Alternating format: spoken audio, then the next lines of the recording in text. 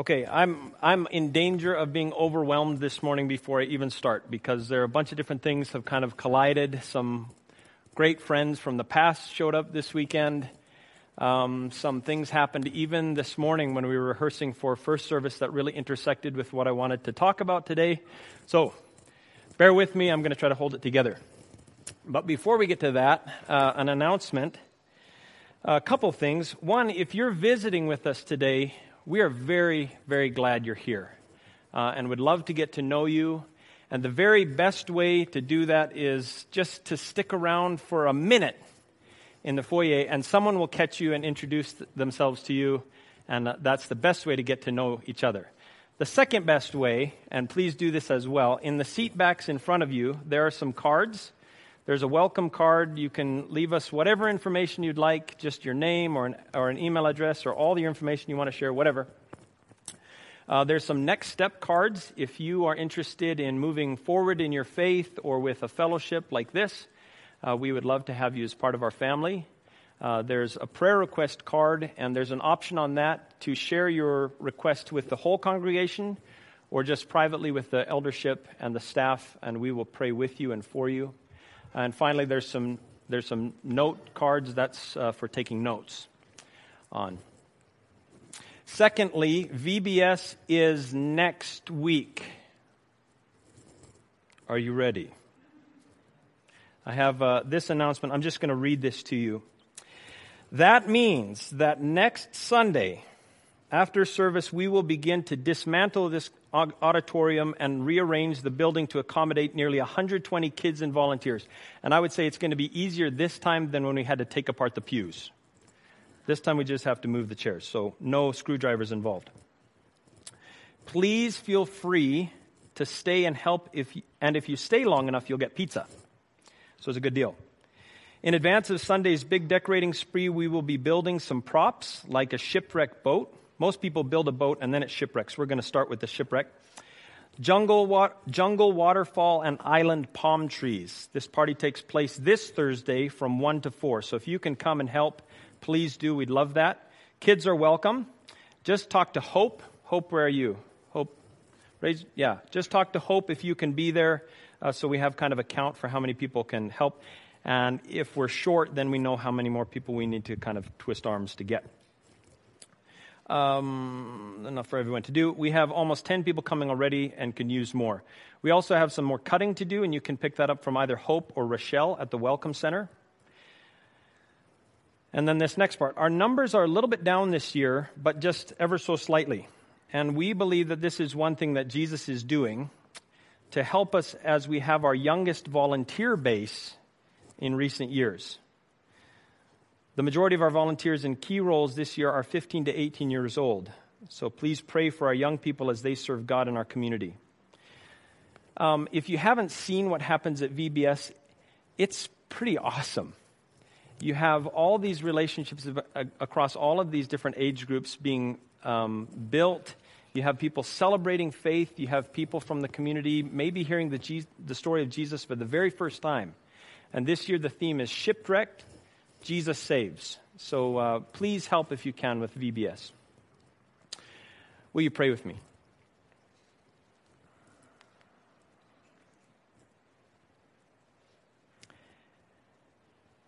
God, we come this morning to a text in which you show your heart. And whenever we do that, I feel like we should take our shoes off because we're on holy ground. Be with me, God, as I bring forth the words that you give. Be with all of us together as a congregation. As John has reminded us, all of us fall short, but we don't want to. We want to minister as you do, to minister in your way. We pray this, Jesus, in your name. Amen. If you would open in your Bibles to Mark chapter 5. It's on page 747 in the seatback Bibles. And I leave that as a reference for you so that you can read along in Mark's account. I'm not going to read it this morning. I'm going to tell the story a couple different ways. This is the story of the woman who is suffering from a chronic disease. She has a constant flow of blood coming to Jesus through the crowd, and he heals her. What I want to do is start with maybe where she was in life. We don't know much about her. We don't even know her name. We don't know how old she was, but presumably, my guess would be this either happened as she came of age as a woman, so she might be, say, in her early 20s now, after 12 years of suffering, or it may be kind of a second stage in life. It's interesting to me that the Bible is comfortable talking about things that we're not comfortable talking about publicly. But Scripture is, right? So it's okay for us to talk about this. It was the point of the healing that Jesus addressed this woman. Because of her condition and the Levitical law, she was unclean all the time. Ceremonially unclean. Probably could not have got married. If she was married, I'm assuming it would have fallen apart. If she had never married, or if her condition had begun before she had children, she would not have had children.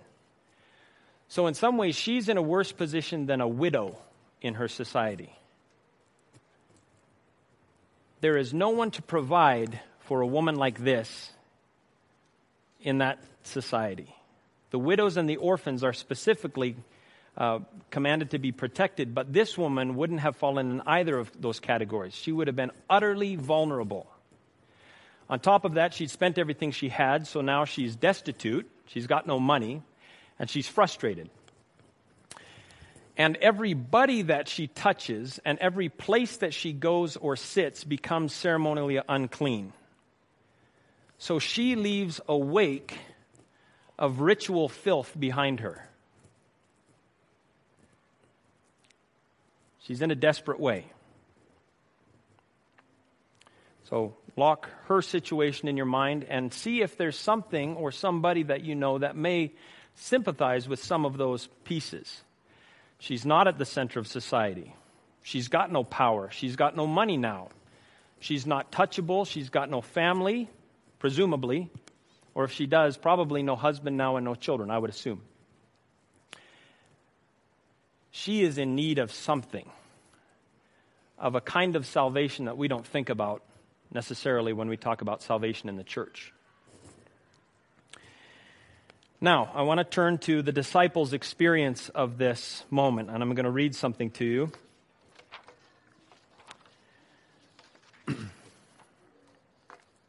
So, at the end of the story, Jesus takes only Peter and James and John with him to go to finish the story. It starts on this journey to Jairus' house. Do you remember Jairus was the leader of the synagogue, right? This is the mission that they're on, and at the end of the story, it's just Peter, James, and John. So I'm assuming maybe Peter or James or John, who saw the whole thing, this is kind of their recollection. By the way, the book of Mark is very likely compiled from the sermon notes that Mark took of Peter's sermons. So you kind of got firsthand experience of Peter seeing all of this unfold, and then he preaches about it, Mark writes it down and compiles it in the gospel. So I'm going to pretend, take some liberty here, and view this from, let's say, Peter's perspective. Finally, a breakthrough. Someone important in the community came to Jesus for help. This is our chance. Jairus, a ruler of the synagogue, needs Jesus' help. And we're on our way. We're headed to Jairus' house. And then there was us, the disciples, Jairus' servants, and a massive crowd pressing in from behind. So just imagine, here's Jesus out in front of us, then there's a handful of us, and then there's this crowd just pressing. They want to see what Jesus is up to. They want to see this man that they've heard about. And now he's got this leader of the synagogue with him. Things are looking good for us.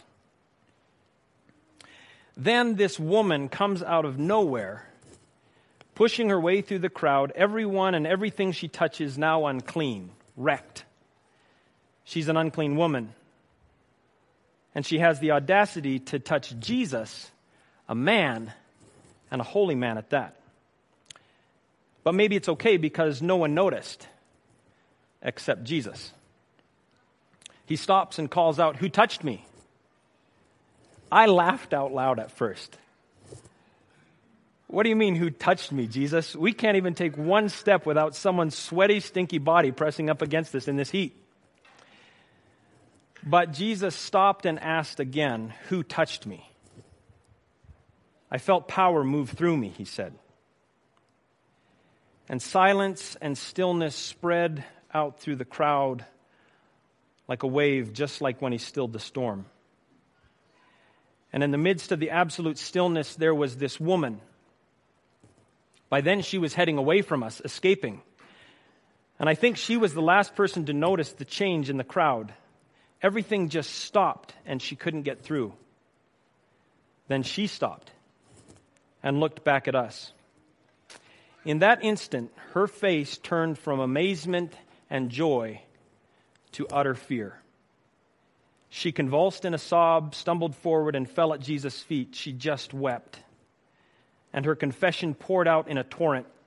She told Jesus everything about her illness, the doctors, the money problems, rejection, anger at God and the law, about hearing about him, pushing through the crowd, creating a trail of filth in her wake, of the power that poured from him, and the relief, the relief finally from her disease.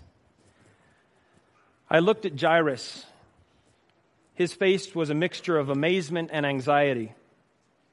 Time was running out for his little girl. Did the woman's touch desecrate Jesus? Did it make him unable to heal his daughter? Jesus was kneeling now too, holding her hands, her face, wiping away her tears, crying, and then laughing with her as she talked.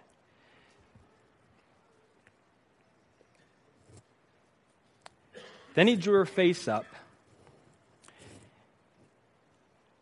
and the first word to this rule-breaking, rejected, desecrated, unclean woman was, daughter. My child. He said, my daughter, your faith has made you well. Go in peace now and be healed of your disease. While the word daughter was still ringing in the stillness, one of Jairus' people stepped forward. Sir, your daughter is dead. Don't bother the teacher any longer. Jairus slumped and let out a sigh of despair, and then he began to flush with rage. But Jesus heard them, and a flash of something crossed his face too. Anger, maybe? He squared himself to Jairus, and he said, do not fear. Just believe. We finished the journey to his house in silence, and when we arrived, Jesus told the mourners that the girl was only sleeping, but they laughed at him. Then he knelt and took this little girl's hands in his. Her hand was cold and pale and so small in his hands. His hands were warm and sunburnt and calloused. He leaned in close and whispered, little girl, get up.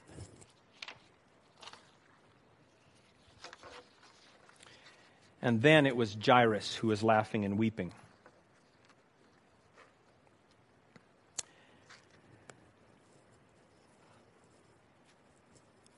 And at that point, the rest of my notes are kind of useless because I had this great sermon written and then it got derailed on Friday. And I'll tell you why. So when you hear this story, what stands out to you as the most powerful moment? Is it Jesus taking this rejected woman and saying, my daughter? Or is it Jesus having mercy on this man and say, don't fear, just believe? And then to his daughter, little girl, get up. To me, it's when Jesus says, my daughter, to the woman. And that's the mercy that I want to receive. Okay? But then God takes you and shakes you on your head sometimes. So I was at the Stampede on Friday night. And we have two friends here who are from the church that I used to preach in Abilene, Texas. And they are real cowboys through and through. So they came up all the way from Abilene, Texas to see the Stampede. And I don't know if you remember Friday night. Like Friday afternoon was 31 degrees. It was sweltering hot. And then the sky just kind of turned sideways.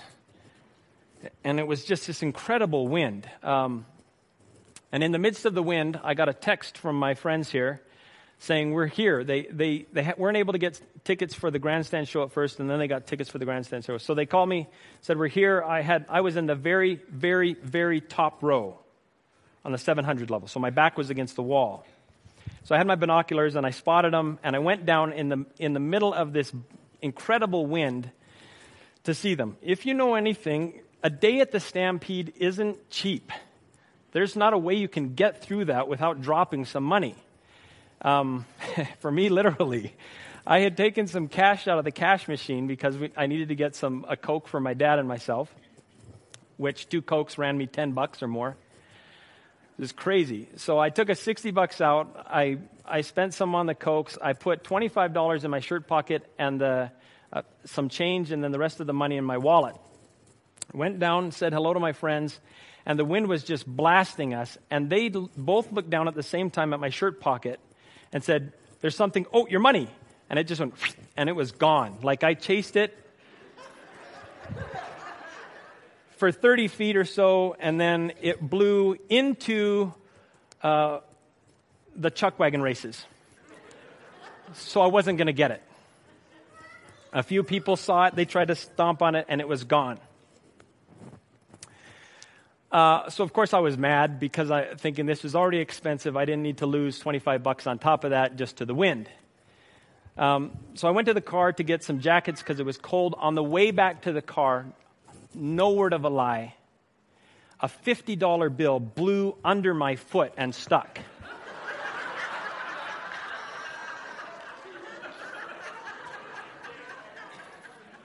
So, yeah.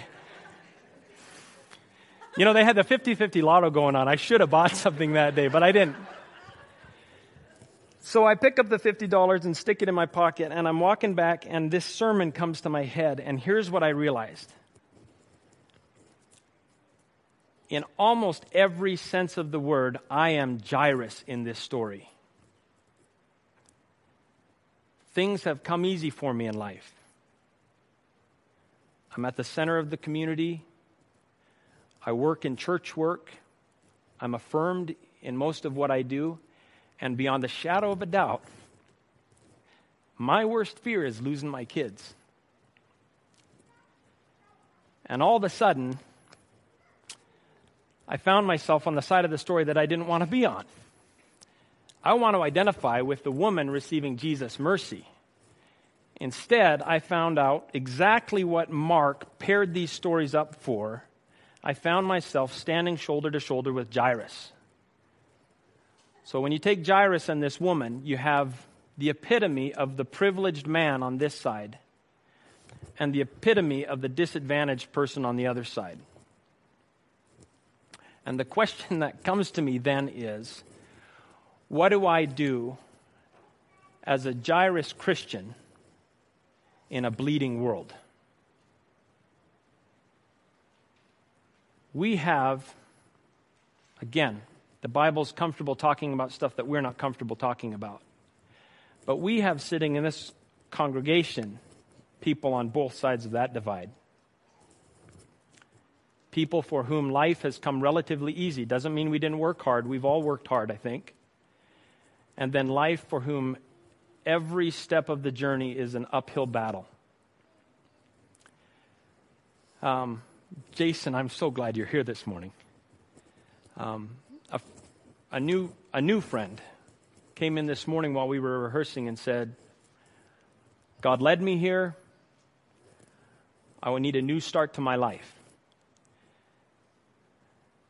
And the burden on that Mark puts on us by pairing Jairus' story with this woman's story is to figure out how we do that together. Because maybe the most powerful thing in the story is something I didn't mention. Both Jairus and this woman fall down at Jesus' feet. They came to him looking for healing. What they crashed headlong into was holiness and sovereignty of a powerful king. But what they found was a friend who didn't care which side of the fence they were on. He loved them, and he showed them what the kingdom looked like in that moment. And the burden on us now is not to hide over on the Jairus side or on the woman's side, but to find the path of Jesus that reaches out to everyone with love. Hope and Kelly and I, and Dustin too, worked on this poster a few weeks ago. Hope did a great job, but I think if you'd ask her, it wasn't terribly difficult to make the poster. It's a lot harder to live what it's asking. Right?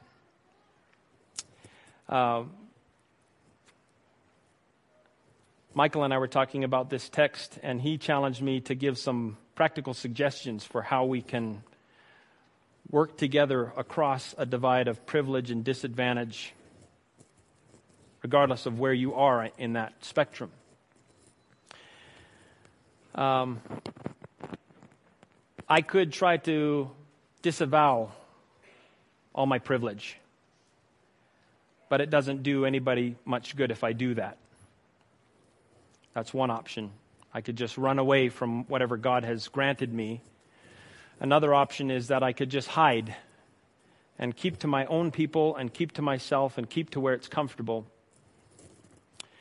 A third option would be for me to, even as I try to help, to act like a parent and be the one who's constantly calling the shots. Also not a great option.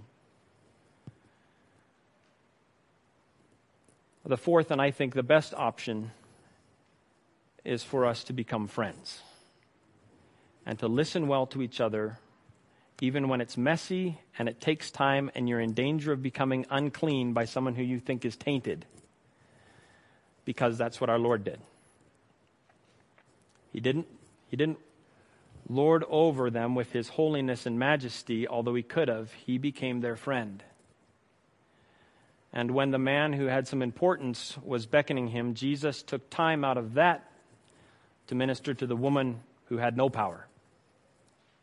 And I think that's the lesson for you and me.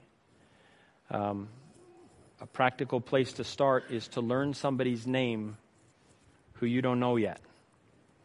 And just say, hey, my name's Jonathan. I haven't met you yet. Tell me your name. Shake hands, give a hug. And if you have time, say, would you join me for lunch today? Or dinner this week? Or could I come visit you sometime? Or tell me your story. Those are the ways I think that we can manifest the kingdom. First in this room, and then beyond those walls, and minister in the way of Jesus. Will you pray with me? God, thank you for... It's trite even to say this, Lord, to you, but thank you for coming and showing us your heart in ways that are convicting and are easy for us to see and feel and touch. That you left this message for us 2,000 years ago, and it's traveled down through the generations and reached our ears as well, that you are no respecter of persons. That whether we are at the center of society or we're at the very edge, whether we have lots of power or none at all, we fall at your feet, you gather us up into your arms and call us friend, and you show us what your kingdom will look like. God, as your people, as the body of your Son in the world today, give us eyes and ears and hearts for the ways that we can embrace that mission now. And where I have prejudice in my own heart, please heal me of that. Give me the courage to see past it, to be humble, and give us wisdom to walk through what is sometimes a complicated situation, where it's not as easy as just feeling guilty or giving away my power or saying I'm sorry, but it takes a lifetime of holding hands and working together. We do pray that your will be done and that your kingdom come on earth as it is in heaven. Jesus, we pray all this in your name. Amen.